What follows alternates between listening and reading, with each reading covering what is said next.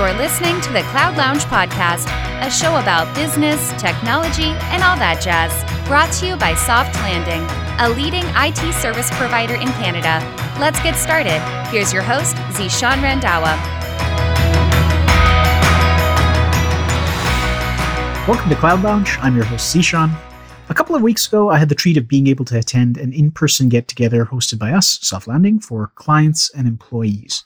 At this event, I was able to meet new coworkers, some of whom I've been working closely with for the last 2 years, but that I had never met in person. So it was pretty interesting, pretty fun. Even though the office has been open for a few months now, something we at Soft Landing are learning, just like many of you out there, is that hybrid work is really here to stay. It's very tough to put the toothpaste back in the tube.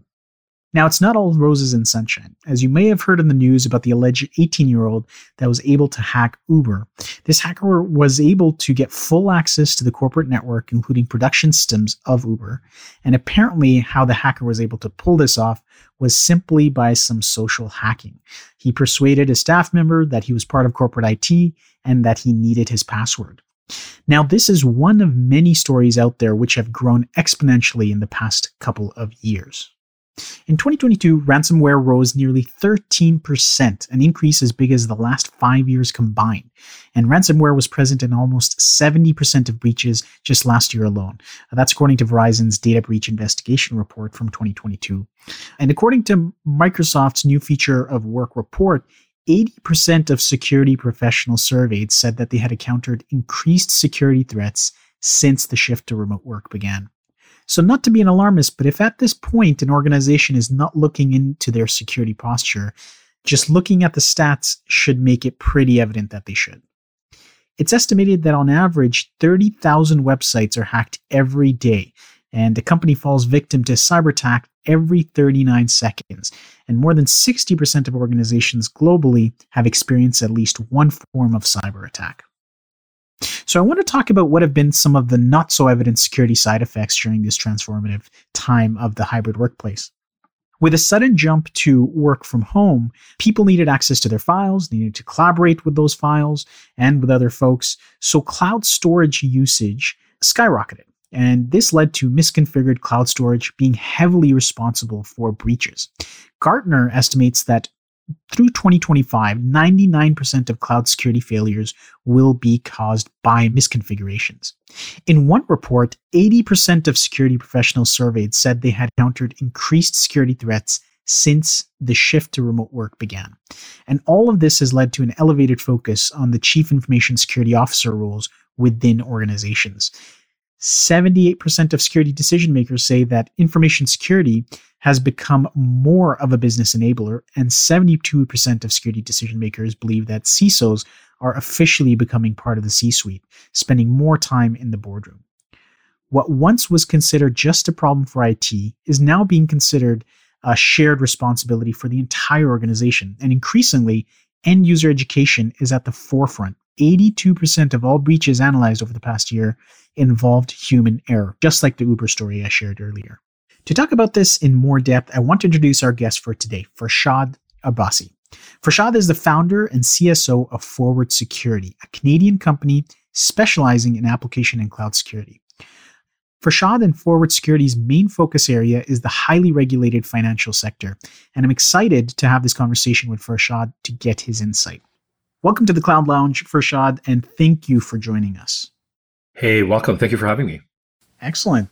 So, Farshad, I want to start by asking you just a little bit of a flat-out question of what does the cybersecurity landscape look like in this post-pandemic world that you've kind of come to see out in the field? That's a really good question. Since the pandemic started, a lot of organizations started or accelerated their digital transformation programs. If they didn't have one, they started one. If they had one, they accelerated it. And as you can imagine, a lot of people were trying to do what they did in the physical world online, such as buying groceries or accessing other services.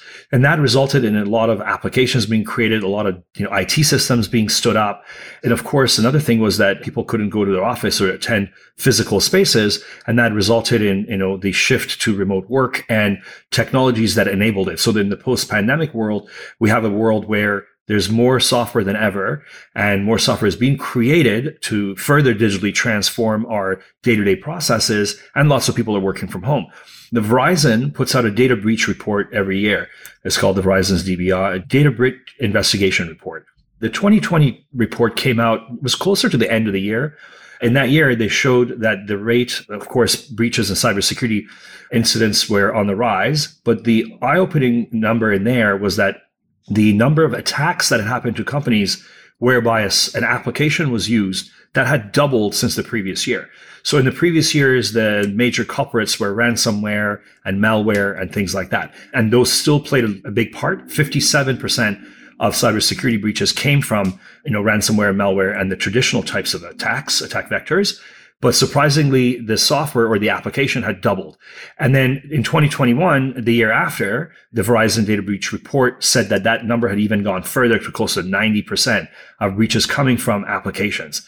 Not surprising, because as we said right at the beginning of this conversation, is when the world is rushing to adopt digital, when they're rushing to create software to digitally transform processes, well, guess what? The more software, the more attack surface for the attackers to take advantage of, right? And the good news for the attackers is that traditionally the cybersecurity market has ignored applications. In the sense that I mean ignored is that they haven't been the focus, right? Like this traditional cybersecurity shop focuses on governance, risk compliance, infrastructure security, network security, right? Like every cybersecurity company has experts that are network security experts, network pen testers. But it's very rare that you get a cybersecurity company that understands software security, that they have developers who are actually practicing security and really understand how that stuff works and doing it justice, right? Not just taking, a tool like Nessus, which is a common tool that's used in vulnerability scanning and running it on an application, but to truly go and digging into that, looking at a source code, looking at its design and really figuring it out. So because of that gap, and the rise in the digital transformation, that has provided the perfect environment for the attackers to thrive and take advantage of. That has been a huge thing post-pandemic. And of course, the remote work, right? Because remote work presents all kinds of challenges. In the past, a lot of companies had a walled garden, and the only way to come in there was maybe they had a DMZ with a couple of servers that were hosted some enterprise applications that were open to the outside. But when the pandemic came, a lot of companies had to quickly figure out, well, how do we offer all of our internal applications in this walled garden to our employees who are now working outside the walled garden, right? So those are also challenges for the organizations. Absolutely, yeah. No, the very interesting angle to hear the fact that after the hybrid workplace kind of exploded, so too did the kind of digital footprint for organizations and the app they're using, which means automatically there's more exposure to kind of security vulnerabilities as well. Absolutely.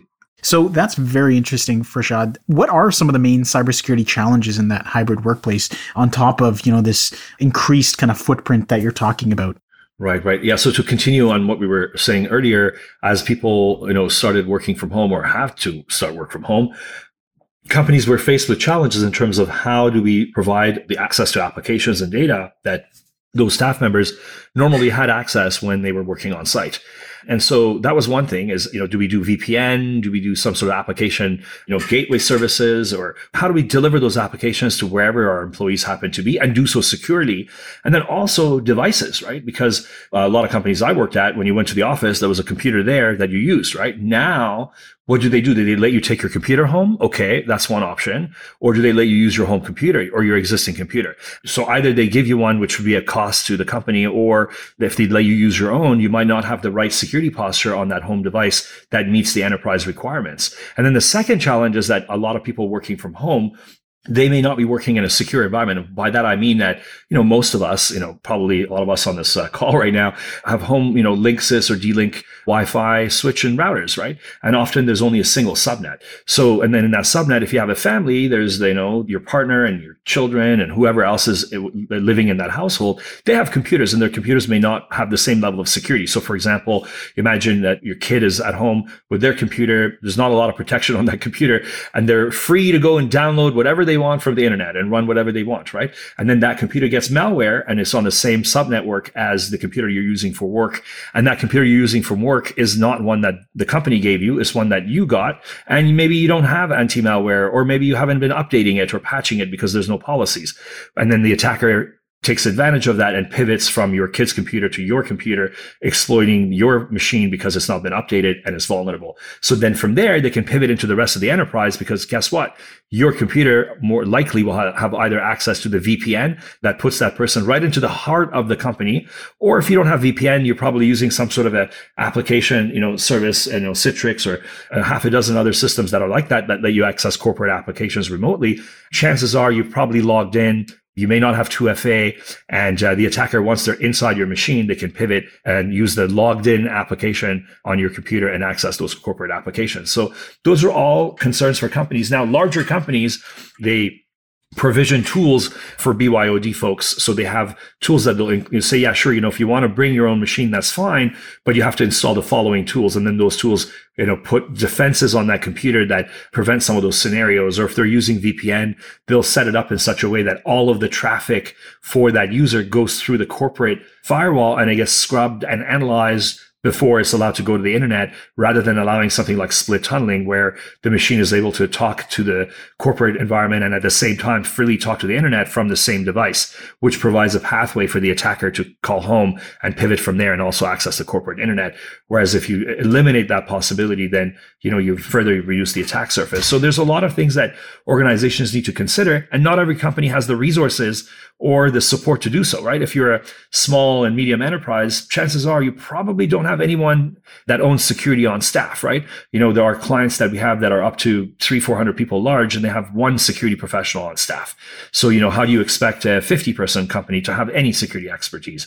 And so then they try to do this on their own. They don't really have the full visibility in terms of what all the threats are. And then they don't implement everything, or they implement some things partially, and then they get compromised. And then they get, like I said, that the most important thing is how the staff are accessing the company data from home. And particularly if it's development or IT staff, and a lot of development staff have access and keys to a lot of environments. So if their computer is compromised, they may have access to, heaven forbid, to production environment, which they shouldn't, but they might have access to environments where the attackers could pivot to and compromise the company.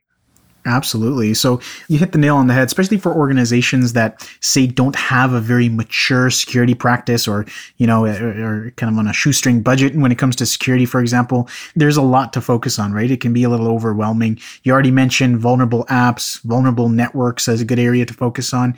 Are there any other kind of general security areas that you feel like it's a good starting point for an organization to start to focus in the security space? Yeah, absolutely. And a good place to do it is systematically approaching this issue. So the Center for Information Security has I guess I wouldn't call it a standard. They have a framework. It's called the Critical Security Controls, the CIS Critical Security Controls. And there are 18 categories. So they're sort of broadly defined controls. Number 1 is inventory of assets, and then it's inventory of software assets. 3 is data protection. 4 is related to secure configuration. 5 is account management. Then we go to access control, vulnerability management, log management, email and browser protection, malware, data recovery, infrastructure, monitoring, security awareness, managing your third-party providers, application security if you have software. And then the final 2 are incident response and pen testing. So if the companies take that simple list of 18 items and have a review, do these all apply to me, right? Maybe application security doesn't apply to you because you don't have any software, which is hard these days, right? But once you've kind of done that, and then ask yourself a high level question, how am I doing across each of these areas? What am I doing today? The Center for Information Security, CIS, does provide a free version of this framework. And each of those 18 categories are further broken into individual sub-controls. So if the company wants to do a self-assessment, they could leverage that and go through each of those more granularly and answer the questions. And then that self-assessment would be a really good exercise to figure out where you stand, right? You could go hire a company to go and perform a security posture assessment for you based on this framework, which may not be a bad idea as a next step. But I think as an immediate step, leveraging this and answering those questions to see where you stand. The Canadian government has also put out a similar framework as the baseline cybersecurity controls for small and medium businesses. They put that the guidance in 2019. And I guess it was in request to a lot of Canadian companies that were asking the government, hey, Canadian government, I'm a small Canadian company. I'm a medium-sized Canadian company. What should I do about cybersecurity? So that's where this baseline cybersecurity controls for small and medium-sized organizations framework was introduced. Excellent. Okay. Excellent. Yeah, I think using that framework as a starting point, a great piece of advice, at least to start to get folks thinking about a format in which to start to actually approach this. Yeah, yeah. It's like I think a structured conversation is really important. And in that critical security controls in the CIS one, they say out of those 18 categories, there are a few of them that are considered like basic hygiene. So it's like, okay, out of the 18, at least focus on that small subset.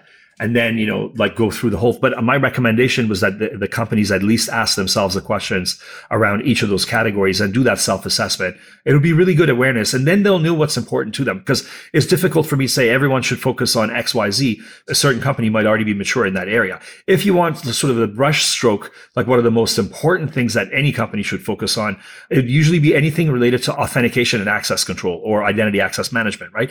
Because for the attackers to start their attack, they have to get through the front door somewhere. And that front door is often bypassing some sort of authentication. So, that would be really important. I know prior to starting the Forward Security, where I'm currently the founder and chief security officer, I was the head of IT security for HSBC Bank Canada, and I was the principal architect for the global bank. And we got, all the financial regulators came to us, and we had to really tighten up our privileged access management and how we handled multi-factor authentication. In fact, those were like the top things that were given to us. If you're going to focus on anything, focus on implementing multi-factor authentication and make sure you know how many privileged accounts you have and they're under control and there's visibility in terms of who's using them and when.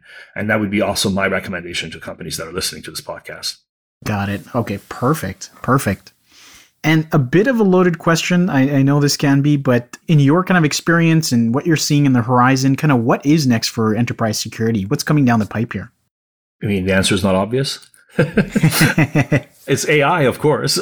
I mean, joking aside, I think artificial intelligence is going to make a huge difference. We've already seen the use of like big data and machine learning in enterprise security with certain products that analyze large amounts of data set, but whether it's network traffic or whether it's application behavior.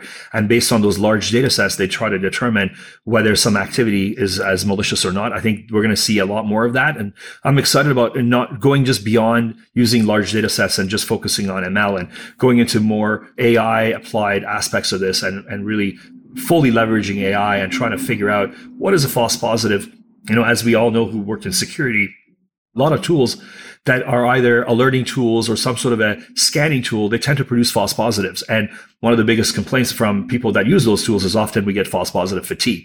I mean, one of the biggest exciting things would be for AI to solve those problems, to be able to make conclusions based on what it observes over what has been trained or large sets of data and things like that. So I think that's where I see things going. And like, again, they have been going in that direction, but I see more of it. I mean, and of course, there are always going to be more tools. There's always going to be more vendors, bringing the latest cutting edge gadgets. And in fact, our own company, we're building a tool as well. It's for software security, and it helps, developers correlate and aggregate all the issues that come from different sources, whether it's manual or automated tools. And so there's going to be more advances in tools that help people build more secure software. But I think all of those, no matter what domain they're working in, I think AI will have a big part of it.